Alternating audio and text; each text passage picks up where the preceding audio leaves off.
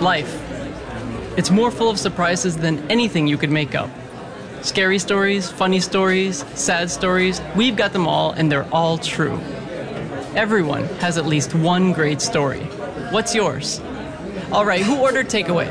Got your true story coming right up.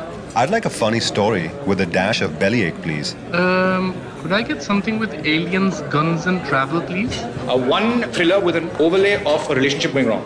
One takeaway order of suspense, please. You're gonna love all the stuff here. It's all really awesome. This is Tall Tales Takeaway, the podcast of bite-sized stories for curious minds on the go.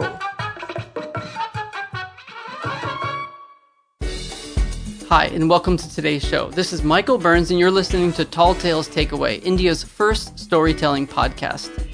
So here in India, sometimes when you think you need space in life, like when a loved one passes away, unfortunately, society doesn't let you have it. We have rituals that include feeding strangers, having ceremonies and rites on the 4th day, the 13th day, and so forth. And at age 12, Saurabh Jain encountered this when his grandmother passed away, when he was with her in Gaya. The story is called Jashan, which means celebration or festival. The story is in Hindi, but the Q&A after is in English, so stick around.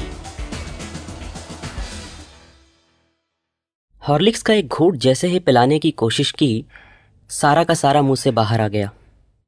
सांसें इतनी तेज चलने लगी जैसे किसी ने जोर से गला दबाने की कोशिश की हो।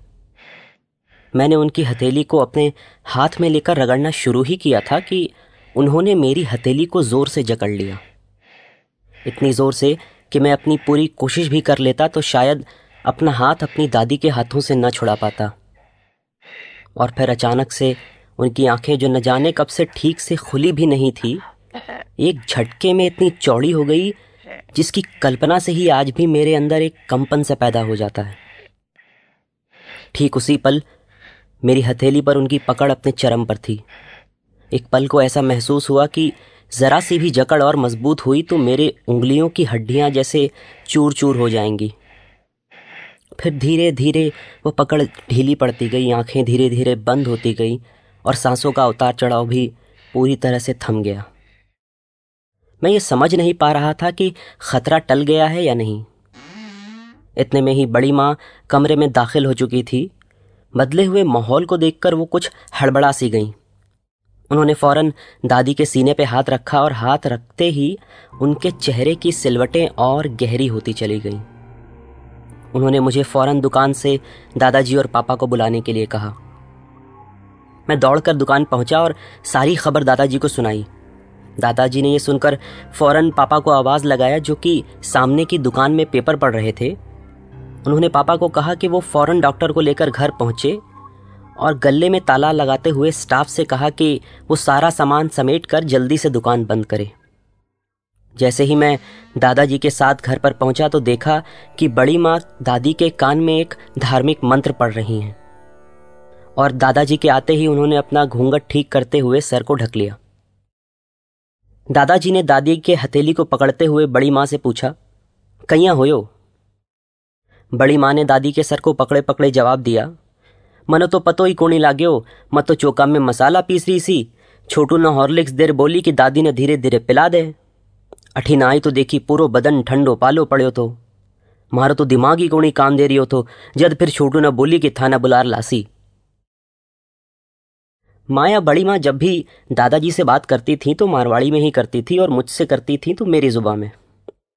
दादाजी भी जब मुझसे बात करते थे तो इंग्लिश में, और गांव के किसी व्यापारी से बात करनी हो तो शुद्ध भोजपुरी या शुद्ध हिंदी में। पापा जैसे ही डॉक्टर को लेकर घर पहुंचे, दादाजी उन्हें लेने के लिए कमरे से बाहर चले गए। बड़ी माँ अभी भी दादी के कान में कुछ धार्मिक मंत्र पढ़ रही थी। उनका ऐसा मानना था कि कान में अगर मंत्रों का उच्चारण किया जाए तो जाने वाले की गति सुधर जाती है। इतने में डॉक्टर साहब कमरे में दाखिल हुए। डॉक्टर के आते ही बड़ी माँ छोटी माँ दूर हटकर एक कोने में खड़ी हो गईं। दादाजी और पापा डॉक्टर की तरफ नज़र गड़ाए हुए उनके कुछ कहने का इंतज़ार ही कर रहे थे। थोड़ी बहुत जांच पड़ताल के बाद डॉक्टर साहब अपना बक्सा उठाकर कमरे से बाहर आ गए और पीछे पीछे चल रहे दादाजी और पापा को उन्होंने सिर्फ सर हिलाकर इशारा कर दिया। दादाजी के चेहरे पर एक सन्नाटा सा पसर गया। पर उनकी आंखों में किसी भी गीले कतरे का कोई निशान नहीं था। जब एक बार उनके कमर की हड्डी टूटी थी और वो 3 महीने बिस्तर पर ही थे, तो उन्हें शायद इस बात का अंदाज़ा हो गया था कि जब शरीर अपाहिज हो जाए और अरमान जिंदा रहें, तब एक एक पल एक अरसे की तरह गुजरता है। इसलिए शायद उनके अंदर कहीं इस बात का संतोष भी था कि दादी को अब और तकलीफ नहीं झेलनी पड़ेगी। रात के करीब 9:30 बज रहे थे और जैसे जैसे खबर फैली, धीरे धीरे सभी रिश्तेदार और समाज के कुछ लोग इकट्ठा हो गए। जमा हुए लोगों में से एक ने पान पराग की पुड़िया मुंह में भरते हुए कहा, अच्छा ही हुआ चली गई बेचारी, गति सुधर गई। उन्हें मैं नाम से तो नहीं जानता था, हाँ इतना ज़रूर जानता था कि वो समाज में एक ऊंचा ओहदा रखते हैं। लकड़ी कितनी लगेगी, कहाँ सस्ती मिलेगी, क्या क्या सामान लगेगा, इस तरह के मसलों की उन्हें पूरी जानकारी थी। इसलिए शायद दादाजी ने अपने रिश्तेदारों को खबर करने से पहले उन्हें खबर किया था। सामान इकट्ठा करने का काम चल ही रहा था कि एक रिश्तेदार ने कहा कि इतनी रात को लेकर आप कहाँ जाएंगे ठंड में, रात को यहीं रहने दीजिए, तड़के सवेरे लेकर चलेंगे। ये सुनते ही दूसरे रिश्तेदार ने कहा कि अरे कहाँ रात भर आप लेके बैठे रहिएगा लाश को, अभी ही ले चलिए, अभी काम निपटा के आते हैं। दादाजी, चाचाजी और पापा चुपचाप सब खड़े खड़े सुन ही रहे थे कि अचानक दरवाजे के बाहर से एक आवाज आई, कोई जरूरत नहीं है रात काटने की बैठे बैठे, अभी ही तैयारी करवाइए, अभी लेकर निकलेंगे। सबने दरवाजे की तरफ मुड़कर देखा तो चांदमल जी खड़े थे। चांदमल जी दादाजी के सबसे छोटे चचेरे भाई थे, लेकिन वो परिवार के सबसे पढ़े लिखे व्यक्ति और एक रिटायर्ड सरकारी अफसर भी थे। इसलिए उनकी इज्जत परिवार में ही नहीं बल्कि समाज में भी बहुत थी। सबने उनके आते ही उन्हें नमस्ते किया और अपने अपने तरीके से ये बताने में लग गए कि कब हुआ, कैसे हुआ, वगैरह वगैरह। इस बात पर दलील वहीं खत्म हो गई थी कि लाश को कब ले जाना है। वो आदमी जो थोड़ी देर पहले तंबाकू मुंह में भर के बात कर रहा था, चुपचाप पीछे की ओर गया और नाले में पिरकी थूक कर अपना मुंह रुमाल से पोंछ लिया। सारे इंतजामात करके लाश को करीब 11:30 बजे घर से निकाल लिया गया। मुझे मेरी छोटी उम्र की वजह से पापा ने ले जाना ठीक नहीं समझा और मैं भी पूरे माहौल से इस कदर सहम गया था कि जाने की जिद भी ना कर सका। लाश के निकलते ही सबसे पहले घर के सारे लोगों का नहाना जरूरी होता था और जब सारे लोग दाह संस्कार करके वापस लौटते हैं तो उनके लिए भी घर में घुसने से पहले नहाना जरूरी होता है। आधी रात को पूरे घर में अफरा तफरी मच गई। इतने लोगों के लिए गर्म पानी का इंतजाम करने के लिए बड़े बड़े बर्तन मचान पर से उतारे गए, पूरे घर की बाल्टियां इकट्ठा की गई और जैसे जैसे पानी गर्म होता गया, बाल्टियों को भर भर के मेन गेट पे लाइन से लगा दिया गया। ये काम इतना पेचीदा होता है कि इसमें घर के हर छोटे बड़े सदस्य की एक जिम्मेदारी तय होती है। मुझे चापाकल से बाल्टियों में पानी भरने का काम सौंपा गया था और साथ ही ये भी देखना था कि नहाने के बाद सही कपड़े सही लोगों के पास पहुंच जाएं। बड़ी दीदी मुझे टेबल पे रखे सभी कपड़ों का सही पता बता रही थी। ये देख छोटू, ये लाल रंग का तौलिया और इस पे रखी बनियान बड़े ताऊ जी की है, ये कत्थई रंग का तुम्हारे पापा का और ये सफ़ेद रंग की धोती दादाजी की। तुम बस इन्हें ध्यान से पकड़ा देना, बाकी कपड़े गोलू देख लेगा। गोलू मेरे बड़े ताऊ जी का बेटा था जो तबीयत खराब हो जाने की वजह से घाट पर नहीं जा पाया था, पर बड़ी माँ से जिद करके उसने कपड़े बांटने का काम ले लिया था।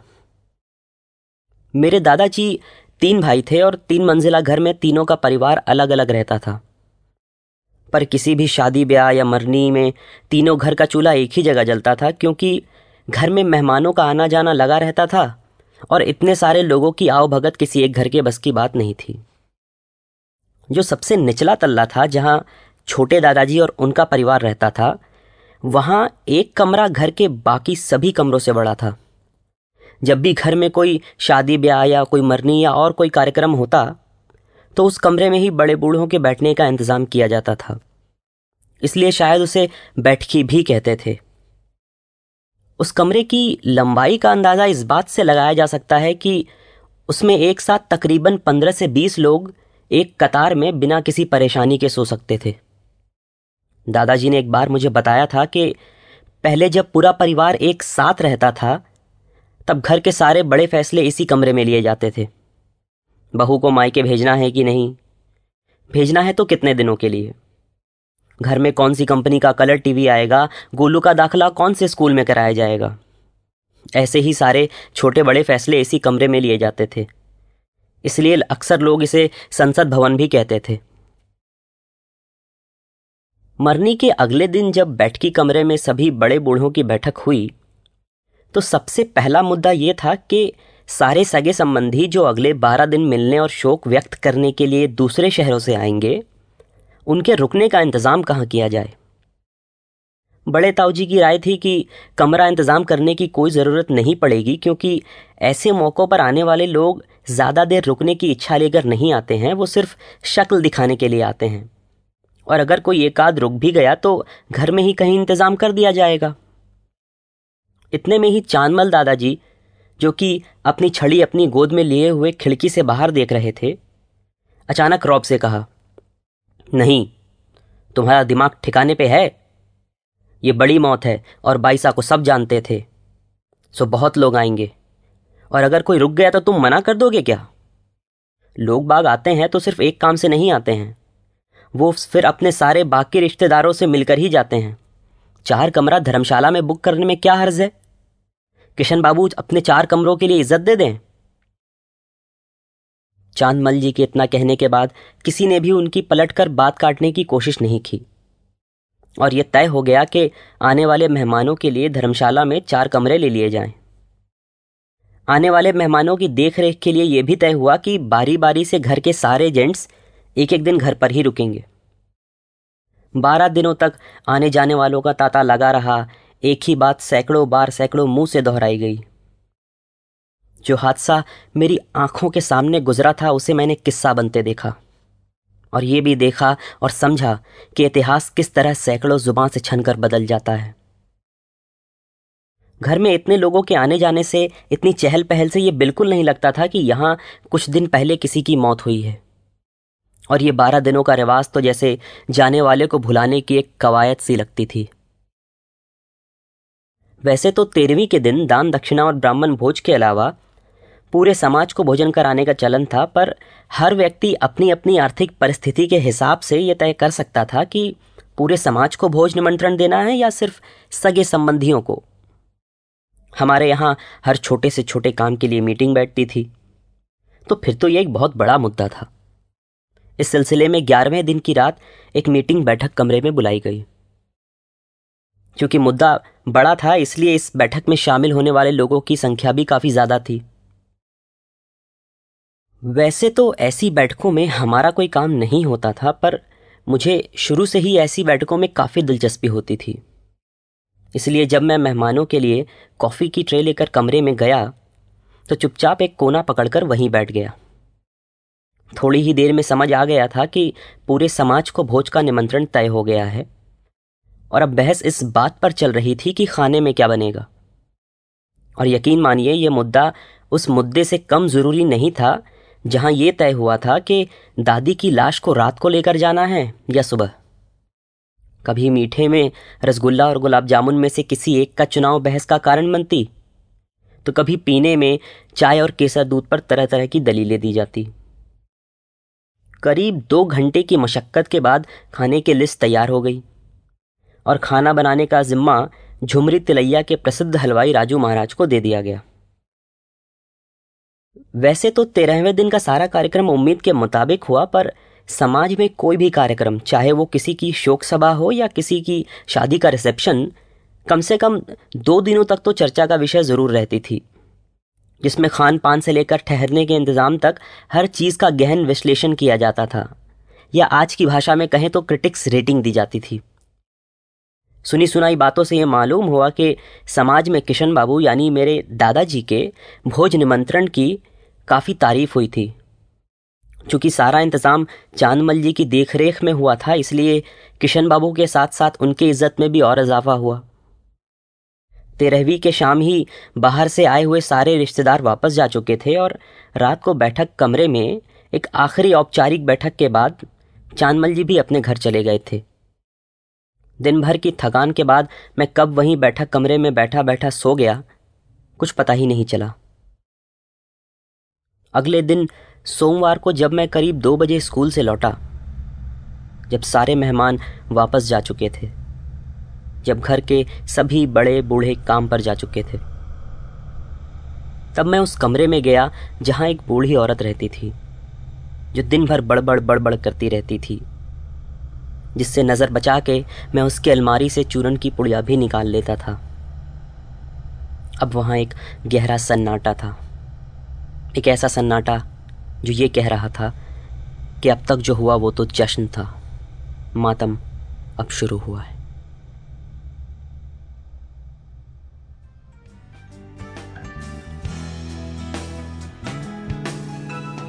Hey, it's Michael. We've got a small break coming up, after which we'll have a Q&A with the storyteller, so stick around. We hope you like Tall Tales Takeaway, India's first storytelling podcast. Chances are you'll want to check out the LSD Cast, India's first podcast about love, sex, and dating. We think you'll like it. It's a very candid chat show hosted by Prem and Rogue. Look for Love, Sex, Dating Cast on your favorite podcast app.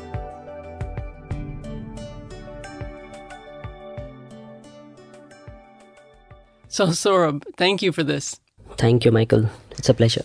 So you're an adult now, but this happened when you were much younger. So looking back on this experience, so what kind of sense do you make of this, looking back 10 years earlier? So, I mean, the kind of impression which I had during that time, I was in awe of a lot of things which was happening around me. I just felt that it is very important to all these things, but I was never able to comprehend the nitty-gritty of things, why such thing happens. So there are two things to it. One is the kind of cultural upbringing you had. The community behave in the same way. It's not only about my home. It happens throughout the country, in my Jain community. That's the first thing. Secondly, I feel that somehow people try to make sure that the person who has lost someone very dear, he should not feel the loneliness just after the person is gone. So that's why they try to make 12 days very much, like a celebration kind of thing. But eventually, when those 13 days are over, that's where the calamity strikes. That's where, because everybody is now gone and you are on your own, you have to, face the reality. And that's where it strikes very hard. After your story is finished, people often come up to me and tell me that they could really relate to what you talked about. Exactly. Are in your story, are you getting into the personal feelings that everybody shares when a loved one passes, but they're not quite sure how to articulate them? In other words, do you feel like you're telling people's own stories sometimes? Yes, I think when I wrote this, I was not sure that if it is happening with me or it is happening with everyone around me. So my, interaction with people helped me understand that this is something which is happening with everybody, and it's just that they don't know how to put it. And that's where I felt that if I write something which is happening with me, it is happening with society. So it resonates with everyone. And the last thing I want to ask you is tell me about your grandmother. So my grandmother was very talkative to begin with, and I was very favorite of my grandfather. So that's why my grandmother was like always, biased about that, oh, you are the only favorite grandchild, the other one does not get the attention. So that's why somehow, sometimes he used to scold me, and there was a lot of small things in Almira which I wanted to get hold of. So I literally used to, plan things that when is her prayer time so that I can go and steal that thing. And there were a lot of things which she used to say, and I was not able to comprehend a lot of phrases and a lot of anecdotes, which I realized that I missed out on so many beautiful things, which if she is someone I would love to have around me right now. I would want to get more of her. So that's the kind of regret also, and that's the kind of beauty my grandmother had. And that's the end of today's show. I hope you've subscribed to the podcast so you never miss a single episode. And if you do like what you heard, take a minute to rate us and share feedback and reactions on iTunes or whatever app that you listened on. We're on Facebook and Twitter, of course, too, if you'd like to get in touch. Thanks. See you next time. Hey, do you have any romance or kitten stories? Hi, I'd like 2 medium adventure stories and hold the cheese. Get me some non-fiction. Anything. Just get me some non-fiction. Wow, that tall tale looks so funny. I want 2, please. I'll take comedy. Yeah, something funny. Romance for Prem, fame and fortune for Kirti, and a coming of age for Sunanda. Your takeaway orders are ready at counter number 2.